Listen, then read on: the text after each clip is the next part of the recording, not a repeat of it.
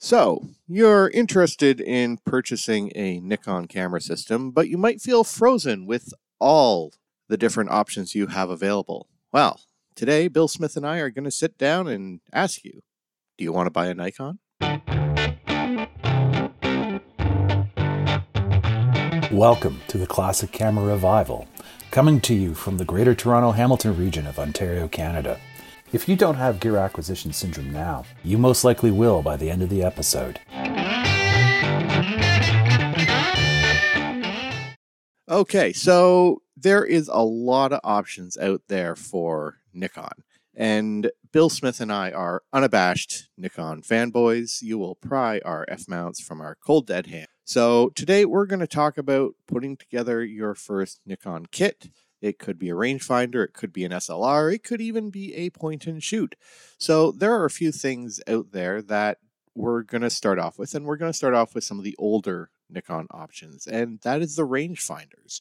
So I'm going to turn it over to Bill because he has a lot more knowledge about this. And we're going to start off with, which version of the Nikon S would you recommend? Thank you, Alex. Okay, let's roll back to last summer or June. I've always sort of thought I want a Nikon rangefinder, but again, it was like, it was not a humongous priority. I had a pair of Leica M-mount bodies. I got a couple of Canon screw mount. Nikon rangefinders weren't. But then Joan had a Nikon S2. And then a month later, my lovely girlfriend, Joanne, enabled me at Downtown Camera, and I wound up with an SP. So, of course, that's my introduction. Now, Nikon rangefinders are interesting cameras. The system was based on the Contax 2, the Contax 3, and then, of course, the post-war 2A and 3A, respectively, although Nikon stick with the 2A kind of form factor and made a ton of improvements, i.e. horizontal shutter and a lever film advance, which is kind of cool. So you're asking, Bill, that's lovely and all, but what camera should I start with? Well, if you're running with sort of a cost to performance ratio and you want something that is easy to use and you're not ready to drop a humongous pile of money on an SP, they start at around $1,100 to go, and they go up from there depending on the S2. The S2 is from the middle, probably the back half of the 50s. It goes basically bulb to 1/1000th of a second. They have sort of two shutter dials, one on top of each other. So it's like the 1/60th and above, and then they got another one for 1/30th and below. That you have to sort of finesse. But again, it's like you see where Nikon was going with it. And generally, you can get a decent one for about $700, and that includes a Nikon HC 50f2 S-mount lens. Now, cosmetically, you look at it going, wow, it looks a lot like those Contax rangefinder lenses. Yes, they use the same mount. Now, granted, I'm not sure how interchangeable the Nikon S-mount lenses are with Contax. Your mileage may vary, so I'm just going to say, yeah, it may be the same lens mount, but distances might be slightly different. Use your own judgment. Don't come hunting for me saying, hey, man, this didn't. So yeah, generally keep the Nikon S-mount lenses. Just build an ecosystem around it. So generally, an S2 will come with a 50f2 Nikon HC and 50f2 lens, which is like an extremely sharp piece of glass that will deliver amazing photos all day, every day. Viewfinder is only geared for the 50 millimeter lens. So if you want to use the 35 f2.5, which is a lovely wider angle lens, Nikon made this lens. It was an amazing bit of kit. It had various incarnations throughout the life of the rangefinder system, which went from post-World War II up until probably about the mid-60s, I want to say. And then the Nikon F just basically took over as the pro body of choice. So you'll need an accessory viewfinder, wide angle, or a telephoto. And of course, they have a couple of telephotos to choose from. The E5, I think it's the 1.8, f2. And you've got the 105 2.5, which is, of course, the magic lens from Nikon.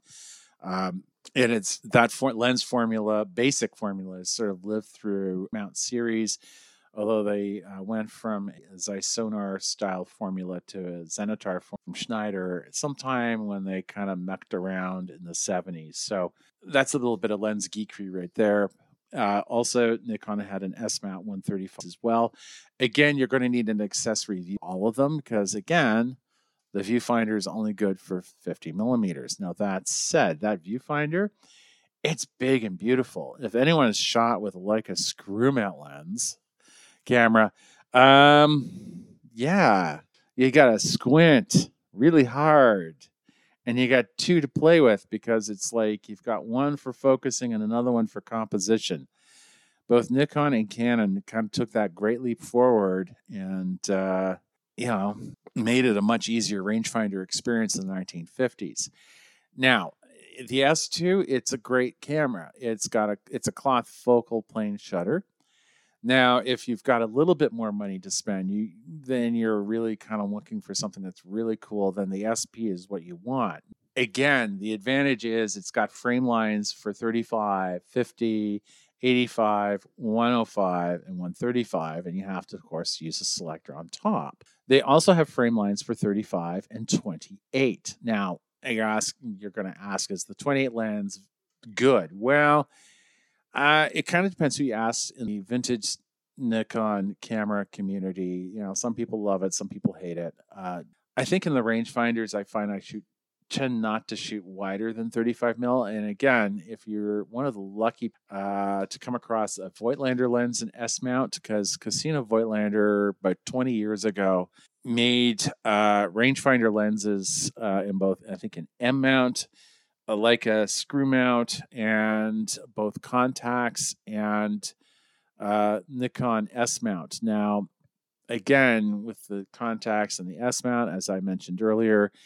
compatibility can be a bit of a question mark. So if you're shooting a Nikon rangefinder, get the Nikkor S mount. Can't stress that enough. The 28 millimeter lenses from Voigtlander are really nice, and that might be the solution instead of going for the vintage Nikkor. Because bear in mind, in the 1950s, anything wider than 35 they really didn't get the whole handle on wide angle lenses until the 60s.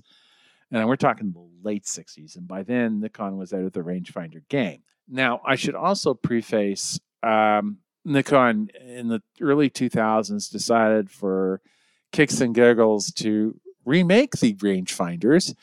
It was predominantly Japanese market, but again, a bunch wound up in North America. They are more expensive, but that's more for collector value. They've had to basically pull people out of retirement to make them. My brother owns a few, and I've handled them. I haven't shot with them. So again, handling them, they feel really nice in the hand. And again, it comes down to what's your budget. If you're on a budget, then I would just say look for an S2 with a 50 f2 lens, and you'll be happy. If you want to add some wide angle lenses, then you got to find accessory viewfinders. Now, there are a couple options for that. Nikon themselves made a variable viewfinder, which will cost you a couple $100 if you can find one. Or you can go with Voigtlander, or who knows, maybe some no-name one from China. Like there's an ecosystem for rangefinder cameras, and people will make stuff to support that community. So what if it doesn't have a brand name on it? You just want a rough idea. What's it going to look like on the frame when you're done? And there you go. And you even might be able to find Soviet viewfinders as well that have the variable one. I know that when I first got my Contax 3A, it came with one of those, and I had one. No, I already had it. I got it with a Leica that had various different focal ranges, focal lengths on it. It was okay, but it worked. And that's all that matters in the end, right? Okay, so now that we got rangefinders out of the way, probably the best known cameras are the F-mount SLRs. And there are a lot to choose from. But if you are just getting into it, the first thing you want to do is take a look at your existing lenses. If you shoot a Nikon digital SLR, you probably have a set of lenses. One thing you do need to watch out for is if you have DX lenses, they won't work perfectly with your Nikon SLRs. You also have to watch out whether you have a D or a G type lenses and choosing from there. If you have a G type lens, you're going to want to go with more modern cameras that have control over the aperture from the camera body. And the first one that did that was the f401. So if you have a G type lens, you can mount it on your f401 and it'll work perfect. But other than that, just take it from there. And probably one of the best known starter cameras for a lot of people would be the Nikon F. First came out in 1959, and you're going to see a lot of different prices on the internet for these, and it's all based on whatever meter head it has. If you're just getting started, don't bother with a meterless prism. You're going to pay a lot more money for it, and even if you get one with a metered head that doesn't work, your camera itself will still work. And then it's just a matter of buying lenses. And one of the best deals in Nikon lenses is pre-AI glass. Exactly, Alex, because pre-AI glass, it doesn't mount on AI cameras that don't have the retractable lug. That makes pre-AI, I'd say the vast majority of pre-AI glass cheaper. If you're looking at the 20 f3.5, yeah, that's going to cost you some money regardless. So if you're kind of getting, you say, you found a Nikon F or a Nikon F in a thrift store, it's got a TN meter head or an FTN meter head. The meter may or may not, if at all, but the shutter speeds are fine. You got a usable camera, and it may or may not come with a Nikkor H 50 f2 lens or a Nikkor S 51.4 lens. Both are great lenses. Don't worry about it. So then it's like, okay, what lens should I get next? Well, you've got the 28 H 3.5, which is the classic wide-angle lens. There's the Nikkor S 35 2.8, the Nikkor O 35 2, if you want to sort of channel late 1960s United Press International press photographer, and of course the 105-25 portrait lens, which I sort of touched upon with rangefinders. Again, the classic F mount up until about, I think, the early 70s was a sonar. If it was a chrome nose Nikkor H 105-25, it would be, I think, a sonar. And I think there was a bit of a cutoff with the serial number, and then Nikon kind of mucked around under the hood and switched to a Schneider Zenitar style formula. Not that it's a bad thing.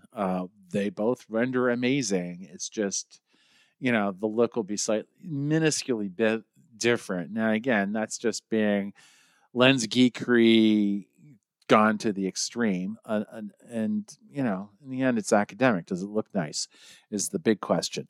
And other lens you may want to look at is the Nikkor Q 135 f2.8 with the retractable lens hood, which our mutual friend and co-host emeritus John Meadows always struggled with his. And I always made sort of like incredulous when I just did it without even looking at it.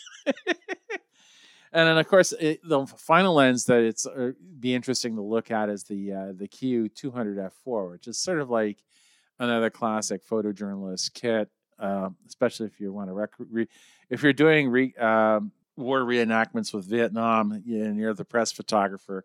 Yeah, you're going to want the 200 f4 there, along with a few other pieces as well. But again, if an F is a little on the expensive side, another one is to look at is the Nikkormat FTN, and that is as cheap as chips for now. I, funnily enough, was looking on eBay recently. The FT2 has crept up in price, and I kind of I'm sorry, I was the evangelist for the longest time, and damn, I am so sorry. Along with Alex Lux, he's just sort of making faces on the side. But again, if you come across either of those in your travels and everything works, it doesn't hurt to invest in us. And again, if you're coming across any of this stuff, and set aside $200 for a SLR. And you're going to say, but man, it's worth more than the camera. Yeah, but you're going to get 20 more years out of that camera easily. Think about it. And then again, then you're getting into f2, which is sort of the 1970s, and it's a little more convenient than the F.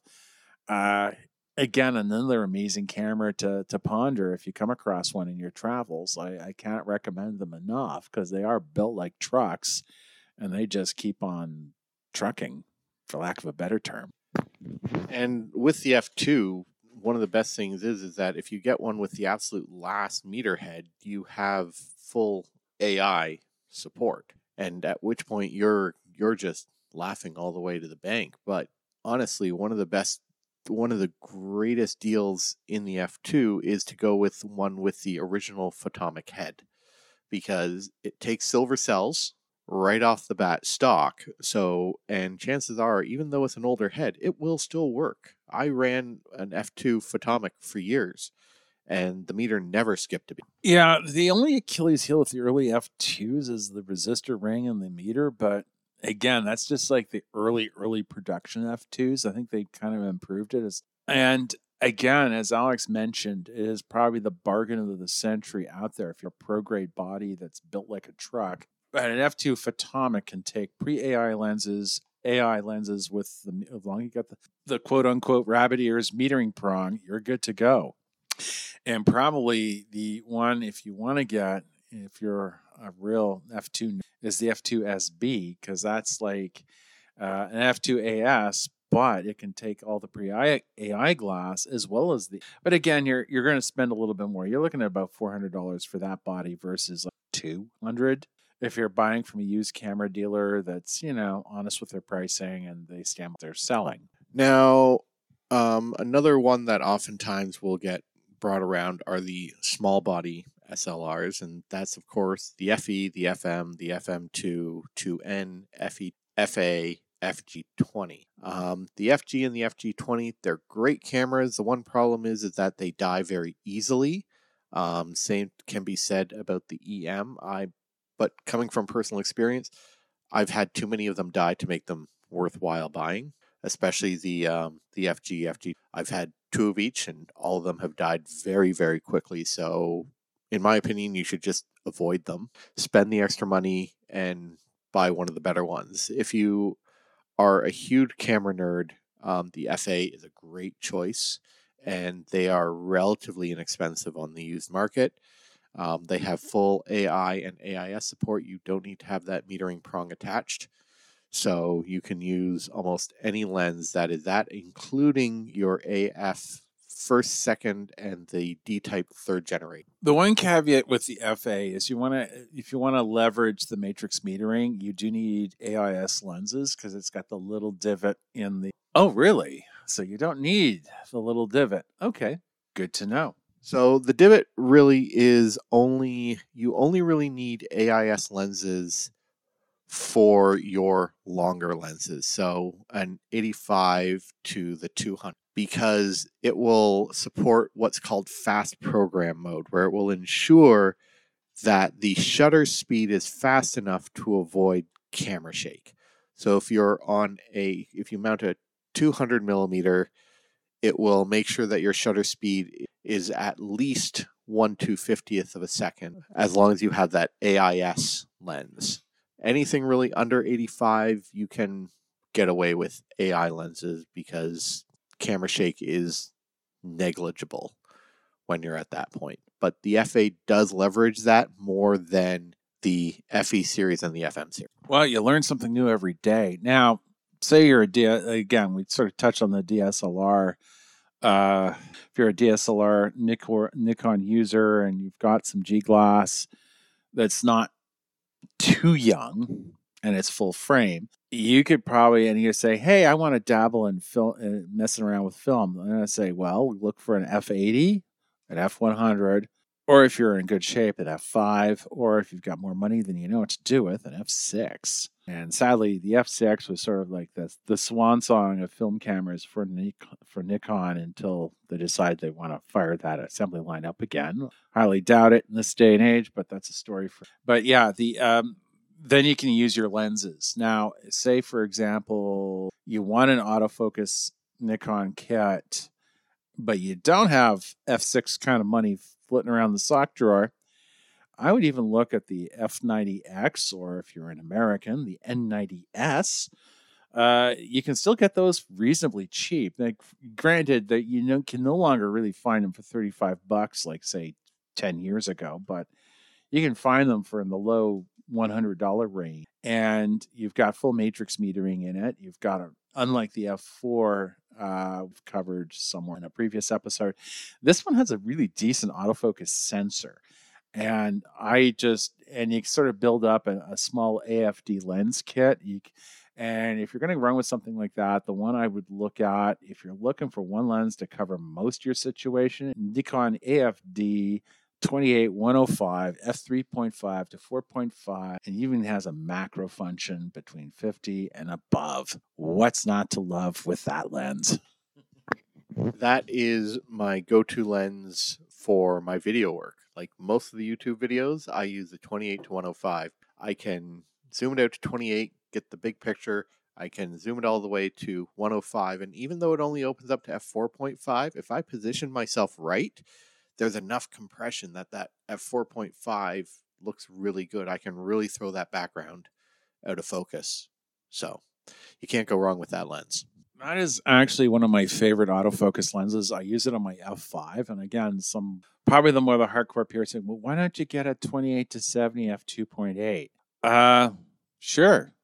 That's a little more money and it weighs a lot more. And if you're hiking in the woods with an F5, I'm not going to run with a 28-70 and the 80-200 2.8 lenses, because that's weight you don't want to carry with you. So it's like that sort of segues into the next lens. It's the 70-210. It's actually for the money. It's also a great telephotos. Like, I've used it on occasions up north, again with the F5, and I've been very happy with the results. And again, you can kind of get away with just the 28-105 and the 70-210, or enunciating my words.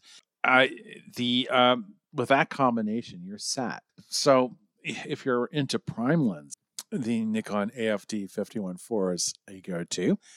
If you're on a budget, the 51.8 is like the gem of the century. If you like plastic, fantastic. And again, if you don't have the money for the AFD, the second generation AF is just as good. And again, if you're not shooting with flash, the second generation AF will work just fine for you. And I've got like an AF second E5-1.8 lens that I really love. And I also have 8, and that is an amazing lens. The AIS 28-2.8, I think some people will kind of, the more geeky lens people will sniff at it as not Nikon's best, but it delivers the results you need. And again, you can get the prime lenses aren't that expensive. A lot of them were made, but again, if you're looking for something like, say, a better 28 lens, like say the 28 f2, you're going to be spending more money. So it really kind of depends. Maybe in autofocus land, you run with the 24-2.8 and you're okay. And I also have a 20 f2, and that is an amazing lens for street work. Oh man, I could talk for hours on the AF Nikkor prime lenses. So in full disclosure, the first and second generation AF 28-2.8, the lens construction is based on the series, which a lot of people will basically go like, well, that lens is terrible. You're wrong. You can fight me on that one. It is a perfectly capable lens, and I get absolutely delightful results out of my 28 f2.8. Thank you very much. And you can just stick your whatever you know where. I'll second the 24 2.8 second generation. A lot of people will look at that one funny because the front element sticks out a lot further.